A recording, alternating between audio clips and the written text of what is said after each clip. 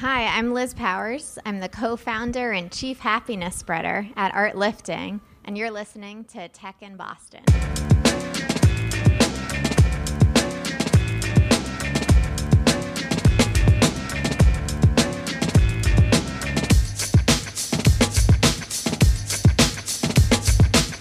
So first of all, thanks for doing this, and quick shout out to Rob from Hourly Nerd for connecting us. So we're here in downtown Boston, Leather District. Tell us about ArtLifting for the people that might not know who you guys are and what you're up to. Sure. So ArtLifting combines the words art and uplifting. We're a social enterprise that supports homeless and disabled artists. So when people hear a mission, they think, wow, that's pretty niche.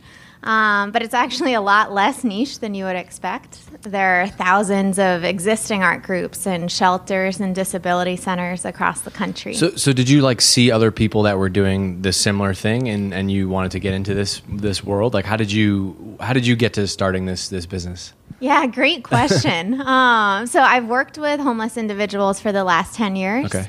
And to start, I was doing casework, and then I was full-time running art groups in local shelters. Okay. You said, so you kind of had you and I exchanged emails for a minute before this, and you had a kind of like a philosophy on, homelessness in general. And, you said something like you don't believe in handouts or something like that. You want to create more opportunity. Can you talk more about that philosophy a little bit? Oh, sure. It's not as much what I believe in. It's from the last decade of working with homeless individuals. Yeah. And I've heard over and over, Liz, I don't need another handout. I don't need another sandwich. I just want opportunity, and I want the ability to change my own life. So after a decade of listening, I've reflected on that a lot, and ArtLifting is purposely creating this opportunity to help people share their talents and earn their own money. So what is that opportunity? Go into how your business works, and even why you think of it as a business, not necessarily like a nonprofit per se. I'm interested to hear that. Sure. Yeah. So we have 3 sales channels. One is e-commerce, where we sell on-demand prints, products like iPhone cases. And then we have corporate sales, so bulk sales of artwork and products like notebooks with our art on it. And then also licensing, the idea of a Ralph Lauren dress with ArtLifting work or Nike shoes with ArtLifting work. That stuff exists today? No, that's our 3rd sales channel. Cool. We did just start, we just closed our first licensing deal with Lisa, which is an amazing e-commerce mattress company. What did it take to get in front of those guys? We are actually connected through Tumml. So the founder of Tumml is one of our investors, and the Tumml team connected us because Lisa's also a for-profit, for-purpose company. Gotcha. All right, and then go into how things work behind the scenes for people that don't know. So somebody creates a piece of art. How do you go and get it? How do you find it? You pay people for it. Sure. How does that whole thing work? Yeah, so there are thousands of existing art groups. So one common misconception is that we're running art groups. Actually, at ArtLifting, we're just art brokers. So we're working with this existing infrastructure and curating the top artwork and selling. So you're not walking down the street trying to find artists. Yeah. No, definitely not. And that's a common assumption. Yeah. But we're actually purposely working with artists in those art groups because then they have a support network. They have caseworkers, and we can, feel really good that we're helping better people's lives. That's awesome. And so if somebody sells a piece of art through you, what happens? So basically, before we existed, the option was one-time selling an original for $20 on a street corner. Now we've sold originals for as much as $2,500, and then artists can make unending amounts of money through the prints and products. That's amazing. So, how do you know that this is? This might just be a bigger art question that is related to what you guys are doing. How do you know that something is $20 or $2,500? Is there a whole process for that? Yeah, so we have, to be clear, we don't sell any originals for $20. Right. But with the setting of being on the sidewalk, it's hard to get much more from that. Yeah. So we have a whole curation committee, and they all have backgrounds in art and art history. So they help decide what artwork is a good fit. And in terms of pricing, it's a two-part. The artists actually tell us, okay, I want at least this amount of money for the piece. So if they say, I want at least $500, then we sell it for at least $1,000, because the artist, just like a normal gallery that has a 50-50 split, we have 55% of the profit go back to the artists. That's awesome. And then you guys do, so what's the difference between being a nonprofit and your type of business? Yeah, great question. So we're a public benefit corporation, which pretty much no one knows exists. It's a new kind of filing status that's in between, a quote-unquote normal company, like a C corporation, and a 501c3. Gotcha. So, did you know that before starting this, or were you like, you knew you wanted to do this and you wanted to explore like the best option to build a business around this? No, from the beginning, we knew we wanted to be a for-profit social enterprise. My background was in nonprofits, and many times I felt like my hands were tied in terms of scaling our impact quickly. Right. And you said something like, this was an email to me, you said that in order to make like a sustainable change, or maybe this is from the website, in order to make a sustainable change, we need to run a financially sustainable business. Exactly. So you need money to actually be able to do the type of stuff that you want to do. Right, and to be able to scale really quickly. Like, we just started 2 years ago, and we're already working with artists in 11 cities across the country. That's awesome. Give us like a good, like, a success story. Like, what's the story that you're always talking about when it comes to this business, and somebody that's sold a piece of artwork or something?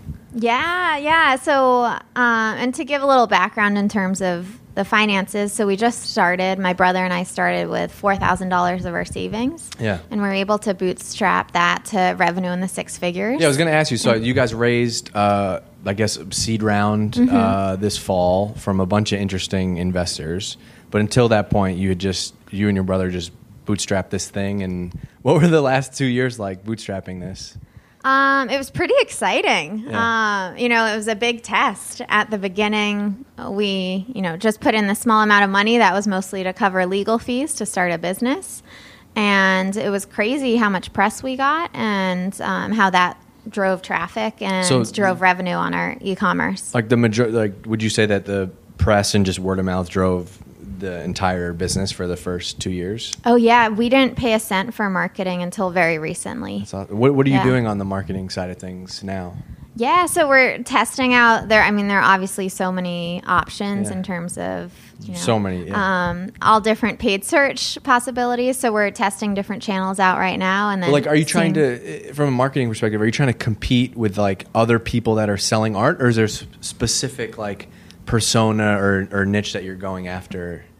Yeah, so we're not a typical art company. I think of us as a social branding company. Cool. And we sell all different products. So in terms of like who our competitors are, I don't see it as other art companies. Yeah. I see us as a really unique business that is changing lives, and that's a big reason about why people are working with us. Yeah, and I mean, so you see it across like so many businesses. A lot of the businesses today that are winning compared to the older businesses are businesses that have a mission, right, or a cause. Like, it's not just about buying something anymore. People want to spend their money in places that they feel like they're doing something good with that. Exactly. And, look at Tom's for an example. They didn't have any investment money. They bootstrapped to a valuation of $660 million. Yeah. So it shows the power of story and the power of social mission, because then all of your customers become your marketers. Yeah. So you guys raised like a million, a little over $1 million, 1.3 from founder of Tom's Shoes. Mm-hmm. Who else? The author of Lean Startup, Eric Ries. How did you get connected with those people? Yeah, great question. Like, you and your brother starting this business with $4,000, and then 2 years later you're networking with these people and putting money in a business. Yeah, so in terms of the pitching, so our COO Kelly McKenna and I went out and pitched all different investors, and that was we were basically meeting with anyone we could, even if they weren't clearly not a good fit for us. A venture capitalist who only puts in $10 million. But yeah, in terms of how we met a lot of our investors. Some of it was actually just cold emails, and some of it was the meetings that we had, sharing our mission, and then they said, you should talk to Blake or whatnot. Had they heard of you before? Like, was word starting to get out about what you guys were doing? Yeah, some of our investors had. Part of why we actually raised our rounds in a month, and part of why we raised it so quickly was because we weren't just an idea on paper. We had proven, we started with pretty much nothing, $4,000, and have the proof of revenue in the six figures. For sure, and especially in the times right now where all the fundraising is tightening up, I'm sure it helped to have 2 years of business and operating experience to go to investors and say, hey, this is our real plan. We need the money to actually scale this thing, not to start it. Exactly. Yeah. What have you learned about running a business? So, like, we interview founders and entrepreneurs, CEOs all the time on this podcast, and it's always interesting to hear from first-time founders, like, what you thought things were going to be like and what they're actually like running the business on a day-to-day. Definitely, and I'm definitely an out-of-the-box co-founder. My background was doing social work and running art groups and shelters, and scaling an e-commerce business is very different from that. But at the end, but this is the core, like, the problem that you're solving is something that you're really close to. Completely. So I think that probably makes a huge difference versus just you get thrown into you're running a business without a sense of the cause. Exactly. But one big learning has been figuring out how to balance time. We have 3 sales channels. So as I was mentioning, e-commerce, licensing, and corporate sales. So it's a lot to balance and juggle. So that's taken a lot of discipline of thinking, of the chart of time versus profit. This could be a long-term, big time investment, but it has the potential for millions in profit. So it's really helped learning from advisors about being analytical and thinking about, those business skills. Figuring out which decisions to act on now versus later, yeah. Yeah, but also how much of my time to invest in each of the sales channels. How often do you use those advisors and investors to bounce that stuff off of? Is it like a weekly thing where you're like, hey, here's the 2-3 things that we're thinking about? Yeah, very, very often. I'll probably ask at least one of our advisors a question every day. So we're really blessed to have so many advisors across the country who have different specialties. So, if we're having a tough licensing question, I have licensing advisors, or trying to figure out how to scale marketing. Amy Jo Martin is one of our advisors who has over 1 million Twitter followers and can help us scale. Yeah, it's always nice to have somebody like that you can just send something to, be like, can you share this and help spread the word about this thing we're announcing? Even like someone with a big following is helpful. Definitely, yeah. What about Boston specifically? What's your experience been like building a company here? It's been absolutely amazing. So we started at the Harvard Innovation Lab, which was incredible because, first of all, I wasn't just sitting in my apartment alone. You actually felt like you were going into work every day. Yeah. But we couldn't afford an office, so it was perfect. That's awesome. But also, even though it's such a diverse group of people, people working on medical devices or building tiny houses, total range. But we have many things in common of, how do you market? What are typical hiring practices? How do you start doing payroll? So that was an amazing environment to be in. And then we're in Mass Challenge after that. So, cool. So that was, similar experience of learning from peers and advisors. Yeah. What's so amazing though? Like the one thing that everybody says is that they can't believe how helpful the community in Boston has been. Have you found the same thing? Just people always there to give it, maybe it's for business, maybe it's just help, personal questions. Yeah, I think it's the part of why advisors are so excited to help entrepreneurs is because it keeps their life exciting too. Because we're facing 35 challenges a day, and it's a great thought experiment for 20 years ago when I was facing the same thing, this is what I did. Another really helpful thing for us was the Thai Scale Up program. I don't know if you've heard about them. No. So they're a new program, and Thai has been around a long time, but Thai Scale Up is for companies that already have funding, already have seed financing, and helping you get to the next step with Series A. And it was like a mini business school for me, which was amazing. You know, top HBS professors and deans coming in to teach classes. This is before you raised the 1.3? No, it just ended a couple weeks ago. So it was a 4-month accelerator from the winter till April. That's awesome. I'm sure that was helpful, especially around that time. What's something that you wish that we were doing better as a community here in Boston, or just something that we can improve on? Oh, that's a great question. I think one thing that the community is working on in general is supporting female entrepreneurs. Yeah, for sure. How do we do that? Like, this comes up. We've done 60 episodes, and I think it's come up every time. And it's a hard topic because a lot of people mention it, but not a lot of people, like, there aren't a lot of great people that have had very tactical plans. Like, here's how we go fix that, or here's how we do. So, like, we're curious to get your take on that. Yeah, so like one form of helping that population grow is I helped run Women in Mass Challenge, which is a group of all different female entrepreneurs and founders.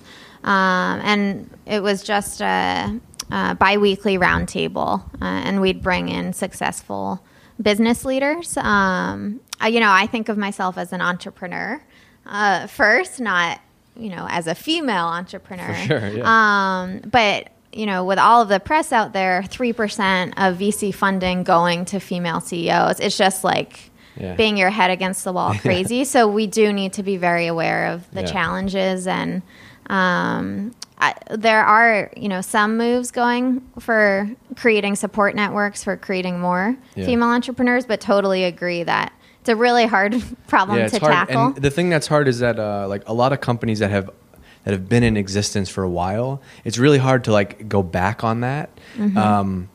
Just like if you all of a sudden, if you start growing your company and you have a team of just like 30 white dudes, it's going to be really hard to break that, just because people don't want to work in an environment that's not diverse anymore. And so now it's amazing to have like a small core team. And if you build in having a diverse team from day one, that seems to be like the way that a lot of people are starting to get better at this, is making a priority from day one. Exactly. As new companies continue to grow. Exactly. Cool. We'll plug ArtLifting before we sign off. And how can people learn more about what you guys are doing and maybe get some stuff from you? Yeah, so you can go to artlifting.com and check out all the products that we have and artwork. One thing a lot of people think is, well, I don't really need art right now. But we're like the perfect place for gifts, because you're changing a life, and the gift recipient knows it too. Or so if the walls of your office are not filled with art, there's no reason why you can't buy some art for your business. Exactly. And you can reach us at info@artlifting.com. Awesome. Well, thanks everybody for listening to this episode of Tech in Boston. If you want to catch up on all the previous episodes, there's been over 60 of them. You can get them on iTunes or SoundCloud. So just search for Tech in Boston. Thanks, and we'll talk to you soon.